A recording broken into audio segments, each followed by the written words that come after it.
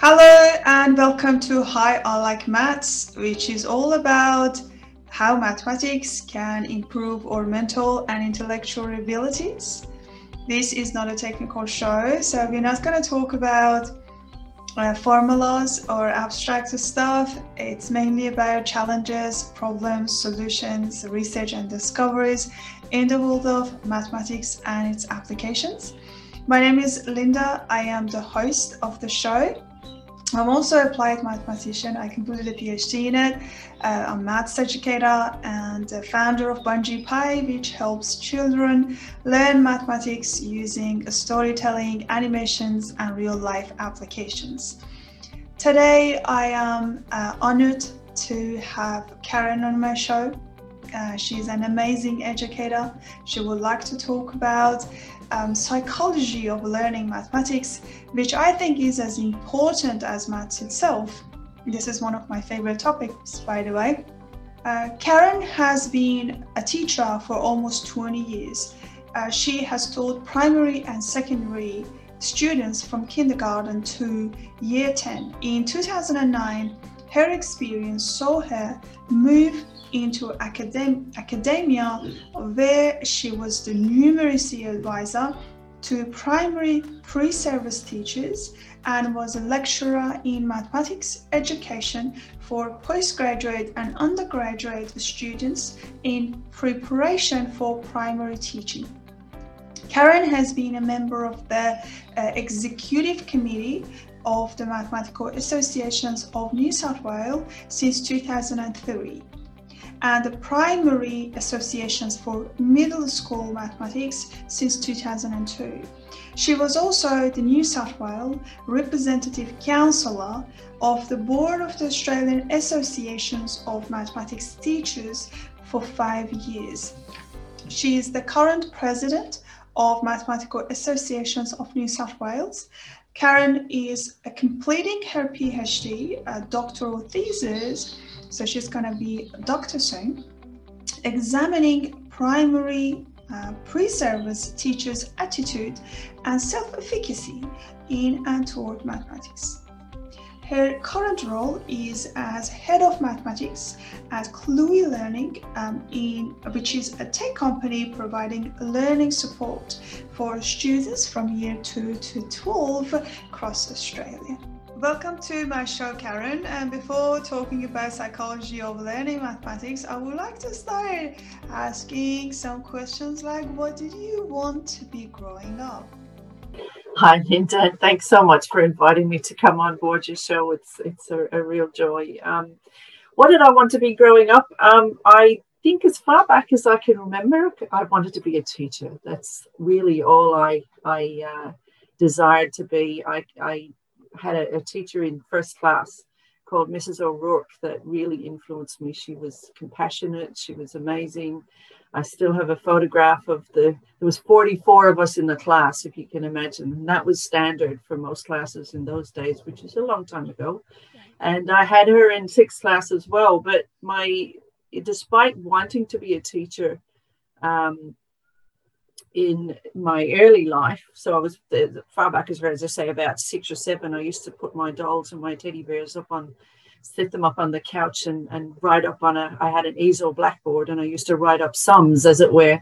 So it turns out that mathematics was always my passion, as it seems. So yeah, that it was that or nursing, but definitely teaching has been the passion. Right. How lucky you are to find your passion quite an early on, because sometimes it takes years and years to find out what you're passionate about and, the things that you're interested in. Sometimes it takes a really, really long time. So tell me about your career path.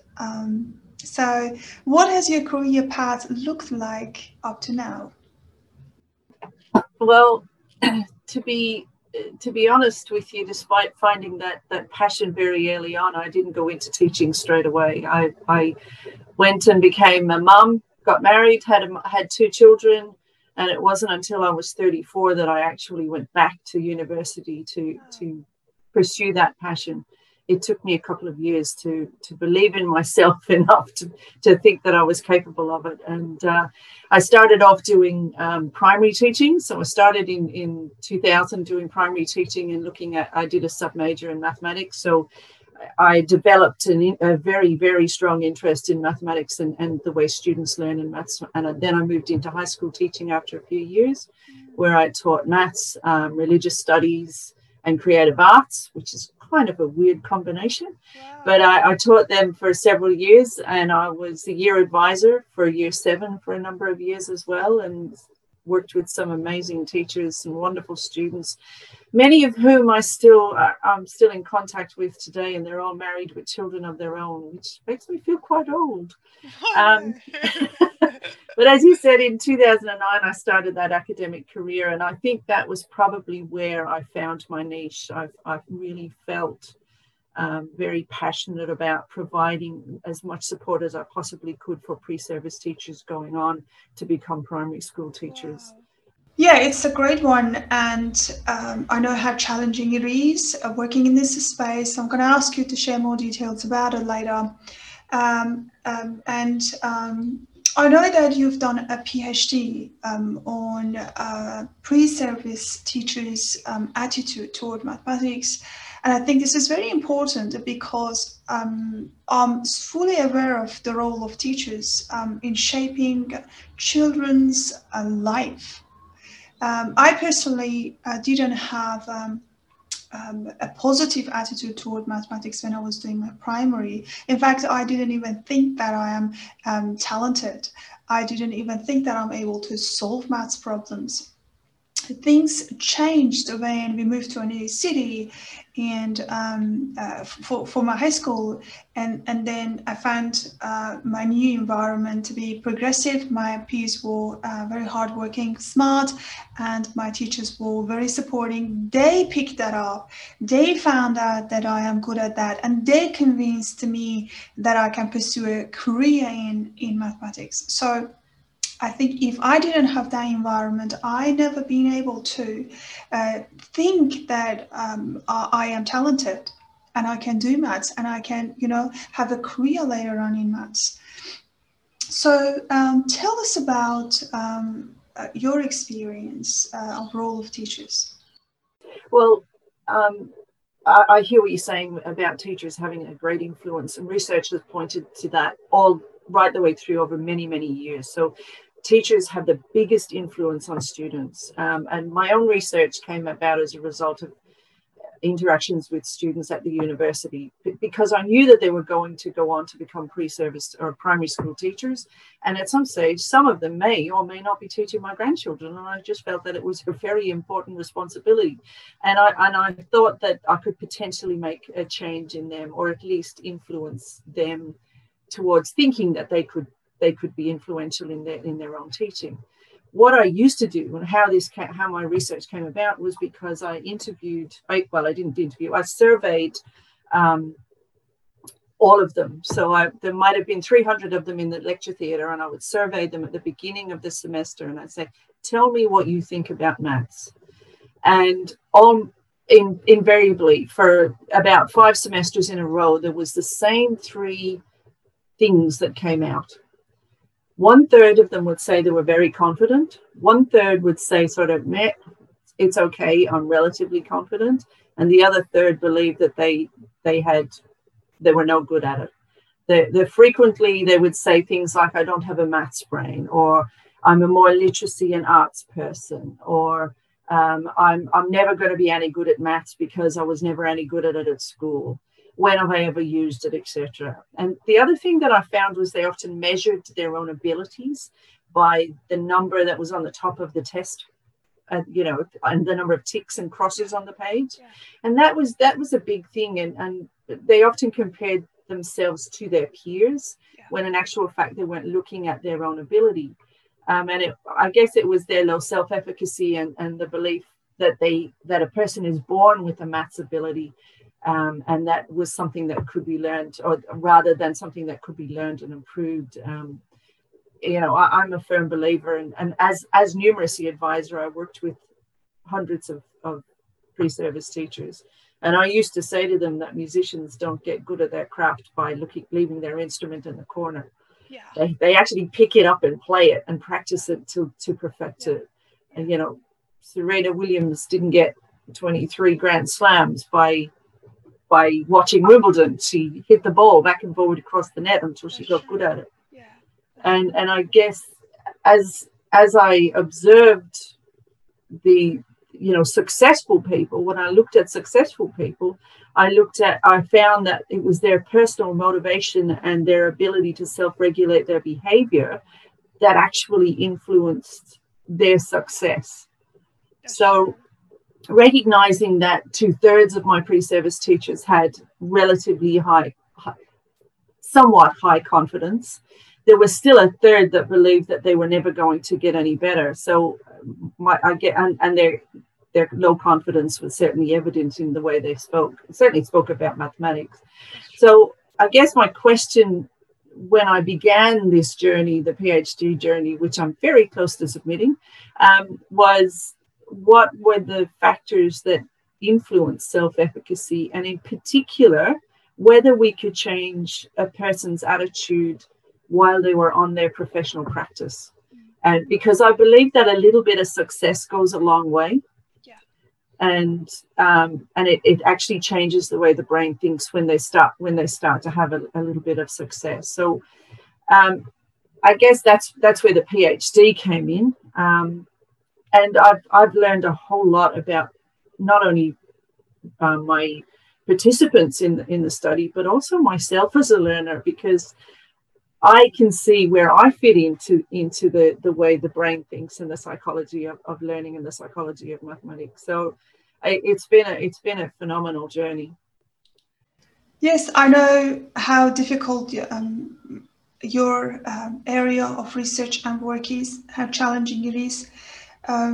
Before actually we met, I wrote a booklet and I called it The Maths Mind, which is all about psychology of learning mathematics, why maths, mathematics mindset, what are the factors that shape our attitude toward mathematics. And I shared my personal experiences and scientific research about this stuff. And I found a bunch of factors that are involved in shaping our attitude toward mathematics. Because I personally experienced having a negative self-perception about this subject, and then I changed during my secondary to someone who is positive about it and feels that is capable of doing maths because of the environment, because of teachers. I found that there bunch of factors involved in this attitude toward mathematics, and you are one of them. Particularly as a kid, you're not aware of how important your environment is, and how much influence you get from your peers, from your home environment, from your teachers. And the whole idea of learning mathematics and having a positive or negative attitude toward mathematics really depends on so many factors. So you're part of the game, your parents are another part, teachers are another, peers are another. It's a very complicated situation. And if you want to be good at it, if you want to have a positive self-perception about doing maths and being good at maths, you need all these factors to cooperate, right?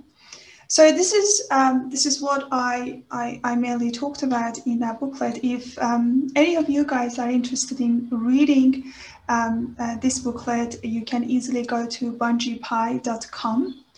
Under free gifts, you can download it for free. I'll become very happy to get your feedback about it. So I would like to get your insight about the factors that are involved in shaping our attitude toward mathematics. I guess in my own research, I've been looking at the work of self-efficacy guru and theorist Albert Bandura, who is really he is the basis of everything to do with social learning theory and self-efficacy theory. I also have delved into the work of Carol Dweck on fixed and growth mindset, which you probably have looked at as well. Yeah. And Joe Bowler, who has focused on fixed and growth mindset in mathematics in particular. Part of the reason that I did that was because I believe that our self-belief is our limit, that it is what limits our ability to grow and to learn. Yeah. And if we don't believe that we're capable, then we're automatically pigeonholing ourselves into a box where we won't be able to achieve, because I don't know who it was that said, if you believe that you can't or you believe that you can, then you're right. That's true. I think it might have been Henry Ford that said that. Yeah, but that's true. you know, and it's true, and it comes down to that belief. And I also believe that success plays a massive role in self-efficacy, in particular mastery over a topic or a concept or a task. So once you've experienced a little bit of success, it doesn't have to be a huge amount of success, but a little bit of success can make a big difference to resilience, to the risk in future ventures, vicarious experiences. So watching a person's be successful is good, but the best measure is actually mastering it yourself. And anybody can tell you you're capable, but it's probably the least effective way of you being able to work out whether you're going to be able to achieve a task or not. What I love about Joe Bowler and Carol Dweck is that they say, I can't do it yet. I can't do something yet. And that yet is what provides the unlimiting behavior. So it gives people a chance to say, it's okay, I haven't got it yet. I haven't got it now, but I will get it in the future, or I have the capacity to get it in the future. So I think those are probably the biggest contributing factors. Fixed and growth mindset is just, it's so important. And, you know, fixed mindset being the fact that you believe that you can't get any better at something. And that was what I saw in my students, where they would say, I'm never going to be any good at maths. And I can give you a little bit of an example of one of my participants who went, because I followed them through from the beginning, before they even went into their professional practice, to the end of their second professional practice. So I followed them for a year. Right. So I saw a temporal growth that went from before they even began the whole process right to the very end. So I was able to see that change and track that change. Right. And one of the things that I noticed, and you mentioned it a few moments ago about teachers and how they influenced you and influenced the way you thought about yourself as a learner. Yeah. Absolutely true. I had 4 participants that I followed through. All 4 of them had experienced negative experiences in school. One of them had been told by a teacher that she wasn't capable, so she believed she wasn't capable. One of them felt that she was an artsy English literacy brain. She was never going to be a maths brain. One of them was extremely capable, but had a teacher who didn't push that, so he disengaged. And the other girl, she had to do a higher level. Despite the fact that she was capable, she still believed that she wasn't any good at it. So all 4 of them had negative experiences in school. And so for me to be able to see that change, so one of them, the one that had the fixed mindset, who was the one that believed she was an artsy literacy person, she had a very bad experience in her first professional practice. Right. She believed the lesson completely derailed, and she believed that she was never going to be any good as a teacher. She felt so bad. But her teacher was able to support her to build her capacity when she went into when she retaught it. So she retaught it again and had some success with the second time round. Right. She had a similar experience in the second professional practice, right, but that professional practice, because she'd had a positive experience or a mastery experience in the first one, she didn't have the same bounce back and negative self-belief. Right. She actually handled it in a very different way, and firmly believed that she could capably continue on and teach it again effectively. So that's what I'm talking about. If you have a little bit of mastery, a little bit of success, it makes a massive difference to the future, regardless of whether you have a fixed or a growth mindset. So it was a phenomenal outcome to see that change in her, to go from where she had gone to where she ended up at the end. It's great. Yeah, it's great. It's fascinating, isn't it? I personally think this is a valuable work. It's very important because I personally experienced how having a positive attitude toward your own abilities, it's important in shaping your future, your whole being, because I didn't have that when I was doing my primary, and then I changed because of my environment and my teachers later on, and they gave me self-trust that I can do this, and when I start working with kids at Bungie Pie, I've observed exactly the same thing. I have a student with learning difficulties, and when we met for the first time, he was at year 5, and he had a very poor maths background.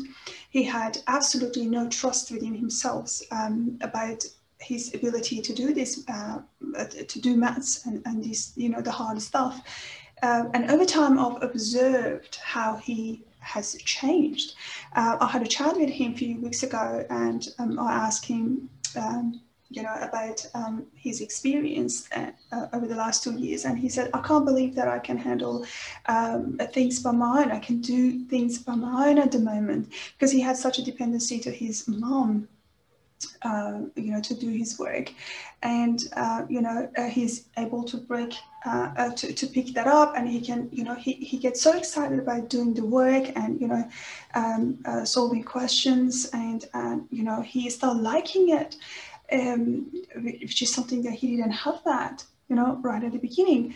And this is so important, because you are shaping somebody else's life. It's not about just the the maths and just few questions. It's about having a self trust that you can do this, you can handle that. So about the self-perception during our childhood and its impact on our career later on as an adult, I would like to ask to share your opinion about childhood experience which influence on mathematics self-efficacy of adults. We talked a few moments ago about teachers having such a massive influence on students, but it's not just the teachers and their encouragement, but it's also their teaching practices. Yeah. And teaching practices and teachers in conjunction with one another can either engage or disengage a student. And society also has an impact on how students view themselves as mathematicians. If I had $1 for every single time somebody said to me, my own osteopath said it to me just the other day. She said, "Oh, I'm not any good at maths. I was never any good at maths." I'm thinking, if I had $1 for every single time I heard it, I'd be living on Bora Bora. Well, maybe not this year, but maybe Bondi. But yeah, it's one of those. It's one of those things that people tend to wear as a badge of honor, unfortunately. Yeah. They would never, or they would rarely say that they're not good at reading or they're not good at literacy, but they would happily say that they're not good at maths. Yeah. And I think that's something that is born out of, I think it's a lot of things. If you're good at maths, you're seen as a nerd. Yeah. If you like maths, you're seen as a nerd. Yeah. If you and you're ostracized as a young child, because the majority of people, remember I said to you, that one third group of students who said to me that they didn't believe that they were any good at maths or could ever be any good at maths. Yeah. They were also connected with the bottom half of the second third who were saying that they lacked confidence, but they were okay with it. Right. And I think that impacts the adult life. And in my research, in what I've done with my participants, what I found from them was that despite the fact that they were now adults, they were now achieving in academia, they had gone through an undergraduate degree, they were now starting a master's, and they still believed from their experiences of mathematics in primary and high school and from their memories of mathematics that they were no good at it. Right. So that to me tells me that there's something wrong with either the way society views maths or the way society exhibits or doesn't appreciate mathematics. That's true. And it's one of those things. I mean, you love it, I love it. Yeah. That's why we're talking about I love maths. Yeah. Because of the beauty and the creativity that it provides, and the way it changes the way you think, and the way you can answer lots of science and answer so many things in the world today, that because of mathematics. If we didn't have maths, none of the science would work either. So because it's so reliant on. Yeah. So I think unfortunately childhood experience of maths has a massive influence on a person's adult belief. Yeah. And this is very unfortunate to see such a thing still in our modern society. I personally experienced it so many times. As soon as you say I'm doing maths, the first thing you expect to hear from people is that I'm not good at maths, or I'm bad at maths, or I hated it. So it's like a kind of a negative culture around it. I had a friend when I was doing my PhD, and she was doing PhD in maths as well. And she was talking to a lady, and the lady said, well, poor you, why you are doing to yourself? This is like a suffrage. And, being in an environment that doing maths is negative, it's kind of a suffrage. It's very hard to change. It's very hard to handle, and sometimes even being nerdy, doing maths, being good at maths is associated with being nerd or being nerdy. Is not easy to handle as a kid in particular, because I think being nerdy still is not a positive thing, and the situation gets even more difficult for girls, right? Being associated with doing nerdy stuff. So I would like to get your opinion about this. Any sort of solution you have, came up with, what we can change, what we can do to make this situation better? Actually, I was thinking about this with regards to, because I've taught in an all-girls school, and I was very fortunate to have the support of my principal, who was she was maths and science, so she was very much keen on getting the girls involved in the mathematics. But I mean, girls are notorious for it's not saying, well, as you say, it's not saying to be cool, but they're also notorious for the self-doubt. They're more likely to not believe that they're capable of doing something than boys. Boys are more likely to turn around and go, oh, I'll give it a go. Yeah. They're two different. And I think it's the way, I don't think it's innate. I think it's the way society builds children. Right. We say, go ahead to the boys, go and have a try. And we say to the girls, oh, you might skin your knees. Right. Sit down and don't give that a go, instead of encouraging them to try something. Yeah. I guess with the kids with whom I worked, they felt a little bit safer working in an all-girls school or learning in an all-girls school to make to make mistakes and to learn from those mistakes. Right. And yet, you know, all the research points to boys do better in a co-ed school and girls do better in an all-girls school. Well, what happens to the boys if all the girls are in the all-girls school? So Right. it's sort of, you know, there's two ways of looking at it, but there's I think girls are less likely to give it a go, and I think we need really strong role models. And I think things are changing. Right. We're seeing those sorts of things, but it's still we've still got a long way to go, because I think the other thing is that if a woman is successful, oftentimes she's put down. Right. Because, well, you're not supposed to be successful. It's a bit of a tall poppy type thing. Right. And you know, that's not the case in it. That's a bit of a generalized statement, but it does happen. You see it happening. Yeah. I think there's some places like AMSI that are trying to work through building capacity in young women and you know, supporting them. I work with a foundation called the Harding Miller Foundation that provides support, financial as well as physical support, to young women who are in year 8 and year 9, all the way up to year 12, who are either disadvantaged socially or who live, you know, in socially disadvantaged areas. And they do phenomenal work with these young women. And these are young women who have showed ability and capacity and willingness to work hard.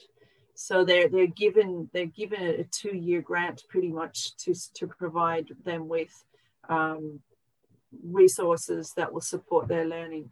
And it's a phenomenal thing to see. So I think things are changing. I think things are definitely changing. Yeah. But we certainly need to see a lot more role models from government. Is probably our biggest support, or the place that we can get the biggest support for young women in. Regarding a role model, you're absolutely right, because I think it's very important, particularly as a kid, to have a strong role model that can change a lot of things. I personally had that when I was doing my high school. I was born in Iran, and on the Iranian educational system, doing maths, it's very difficult and very prestigious as well. When I was doing my high school, I knew Maryam Mirza Khani. She is the first woman who got Fields Medal. This is the most prestigious award in the world of mathematics. And she made a history by getting this award. And when I was doing my high school, she was senior than me, a few years ahead of me. And I remember back then that she was one of those first girls that she got gold medal in International Mathematics Olympiad at that time, at that age. And then she left the country to pursue her career in maths later. And then she achieved more and more and more over the years. And, and then I've got my degrees. And then I left and I moved to Australia. I've been living here for 12 years now, but I followed her because I really was interested in knowing where she's going to end up with all the talent that she had. And I was so impressed by her work. I was so impressed by the fact that she made a history to be the first woman, getting this award. And I was so happy that I knew her, from my high school, and I got so upset when she gave it up to cancer. So. That was quite unfortunate, but this is fairly important. Having a strong role model, it's very important. All right, now as a professional and successful woman, I would like to know what are your pain points. I guess if I go back to being a woman, that's an aspect of it. And this is more to do with me than it is to do with being a woman. But I think in education, there's an awful lot more women anyway. So if you look across education, unless you look in the tertiary or in high school, that's when you start to see more men creeping into the professional space. But in primary school, there's significantly more women in as primary teachers than there are than there are men. But I suspect some of that is to do with self-protection for men within the primary school. Right. There's also the fact that they probably enjoy doing a specific area. Right. For me, I guess the professional pain points or an area that may be more challenging for me is related to more my own imposter syndrome. Right. You know, I'm guilty of limited self-belief, and it's I have to actually physically say to myself, stop it, Karen, you're capable. Not only are you capable, but you're actually doing the job. So just get on with it. So I guess we are getting better at it, as I say, when the more role models that are out there. You constantly need to look up and find successful people, and actually people who are not I wouldn't say genius, because how many genius really we have? Like, even if you look at the world of mathematics, we have very, very few. You can count them, really, really genius minds. The rest of people are normal people. They go through the challenges. They have their old self-doubt.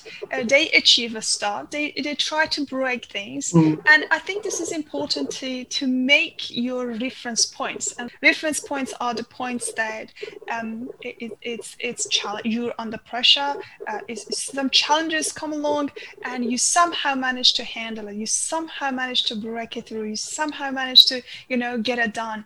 And then that's something that you can refer it back to later on in life and say, hey, if I could do that, I can handle this. Look, I agree with you. I think those reference points are very, very important. I mean, from my own experience, I mean, I talk about imposter syndrome, and I think academics are guilty of that across the board. It doesn't matter who they are. We're all guilty of that. And despite not being in academia at the moment, I guess it took, for me, I was in academia for several years before I got a teaching citation. So it was a teaching award, two teaching awards. And even after 2 teaching awards, I still sort of went, there's still a level of self-doubt that goes through your mind, despite that, despite having confidence in myself, because I do have very strong self-belief, do have a very high self-efficacy, but there is still that little voice, at the back of your head that's still saying, just be careful. I do get it. I do have it as well all the time, and probably most people, particularly in academia, it's just the weird space that we constantly think about the stuff that we do, and we challenge our abilities constantly. I don't know what's to do. What is this environment? What it has done to us? I have no idea. But I've seen a lot of people with that challenge, and it's a killing challenge. It's really draining your your energy. All right, cool. So my next question for you would be, what would your advice to be your 14-year-old self? My 14-year-old self. I had a fairly tumultuous childhood. Sadly, my mum passed away when I was 12, and I was the eldest of 3 children. So my 14-year-old self was busy looking after 2 younger siblings. If I had to go back and talk to myself again, I'd probably say, stop with your self-doubt. You are capable. I think if my mum had been alive, I would have gone straight to university from school. But I didn't. I went and had a career and got married and had a couple of kids before I went on to university. And even applying for university for the first time at 34, I was still riddled with a little bit of self-doubt. So I guess I'd go back and I'd say, stop with your self-doubt. You are capable. You can do this. But I'd probably also say you need to recognize that through failures comes success. You have to make mistakes in order to learn from them. So, Right. And I guess the other thing I'd say is, most importantly, hang on for the ride. And I think this is quite valuable that you share this, because it's just sharing vulnerability around this, and for someone like you being quite successful in the space of maths education, sharing this stuff, I think this is a big message for people out there, that if you're struggling, it's okay. I'm struggling with it as well. Yeah. what I mean. It's just thank you for sharing that, by the way. So any check-in rituals to share with our audience? I have several check-in rituals, actually. Great. And these are things that I've sort of developed over time throughout my life. I'm a very firm believer in gratitude. I heard somebody say once, years ago, to live your life with an attitude of gratitude. And I think it's a wonderful, wonderful thing to consider. So I start my day off by saying, thank you. Thank you. I'm awake, first of all. Thank you for this beautiful day. Thank you for the opportunity to do X, Y, or Z today. I used to have, I haven't really written it much lately because I've been too busy writing the thesis, but I used to have a gratitude journal. Right. And then I would write down all the things that I was grateful for that had happened during that day. Yeah. And that has a way of switching your thinking into a positive mode. Sure. And more recently, I use this, and I carry this, that you probably can't see it. It's a little silver cylinder. Yeah. But inside that cylinder, I have written down all the things that I'm grateful for. Oh, wow. And it's rolled up and it's held inside that. And wow. This is I great. guess, and every now and then you'll see me hold it, and I'll just hang on to it. And it just is a reminder that I need to be grateful. But I guess I try and focus on positivity and reflect, to celebrate achievements and learn from the mistakes, and remember, if you did stuff up, that tomorrow's another day. So. Yeah, that's true. I really liked the fact that you write it down and you put it in there, because it's constantly, it's very close to you, and it's with me. Yeah, and it's just kind of, I know you can't see it. It's a little. It's inside. It's rolled up on a piece of paper. Yeah. I like that, because it's just constantly remind you for the things that is important for you, and you're grateful for it. It's a good one. I really like that. Yeah. I'm quite aware of time, and I know that you're quite a busy person and you have a lot of things to do. But if you would like to share your final message for your audience, please feel free to go ahead and share what is inside your message. I guess if there was one message, I would probably say I would have many parents, particularly mothers, who would say to me about their daughters that the mothers would say, I was never any good at maths. I don't expect her to be any good at maths. And if I could change that in society, and people would stop saying that they were never any good and they're never going to be any good, and that's good. It's a genetic thing. It's because it's not a genetic thing. No, it's not. No. It is learned, and we can all learn it. As I say, it's like playing a musical instrument or playing tennis or doing anything we practice. Right. That if we practice it, and I've seen success. I've seen my own numeracy students be successful just because they put the effort in and they practiced. So everything's achievable. It just, I guess, get rid of this, as I'm sprouting my own words back at myself again. Stop with the self-doubt and try. and try, push your limit, push it My hard. mother used to say that all the time. She said, if at first you don't succeed, try again. Try again. Yeah, I do believe in that. So I'm a Yep. fair believer in it. I do think that practice. That's the key. Thank you for joining me today. I really enjoy our chat. I hope that you come back and we can have another great chat, because I'm pretty much sure you have a lot to say in this space of maths education. I think it's fairly important, particularly as raising awareness about this subject and psychology of it for parents. I think that's something that I'm personally really keen on that, and hopefully you can manage to come back and give us another tour. you're I'd love to. Yeah. Thanks, Linda. It's been great. It's been great chatting. Thank you. Thank you for listening to us. If you're interested in maths and its applications, and you think you've done a great job in this space and you have great insight to share with us, please email me on admin@bungeepi.com.au. BungeePi is bungeepi.com.au. Is also my website, so you can get a lot of information about the podcast and the whole BungeePi there. Have a great time and see you later.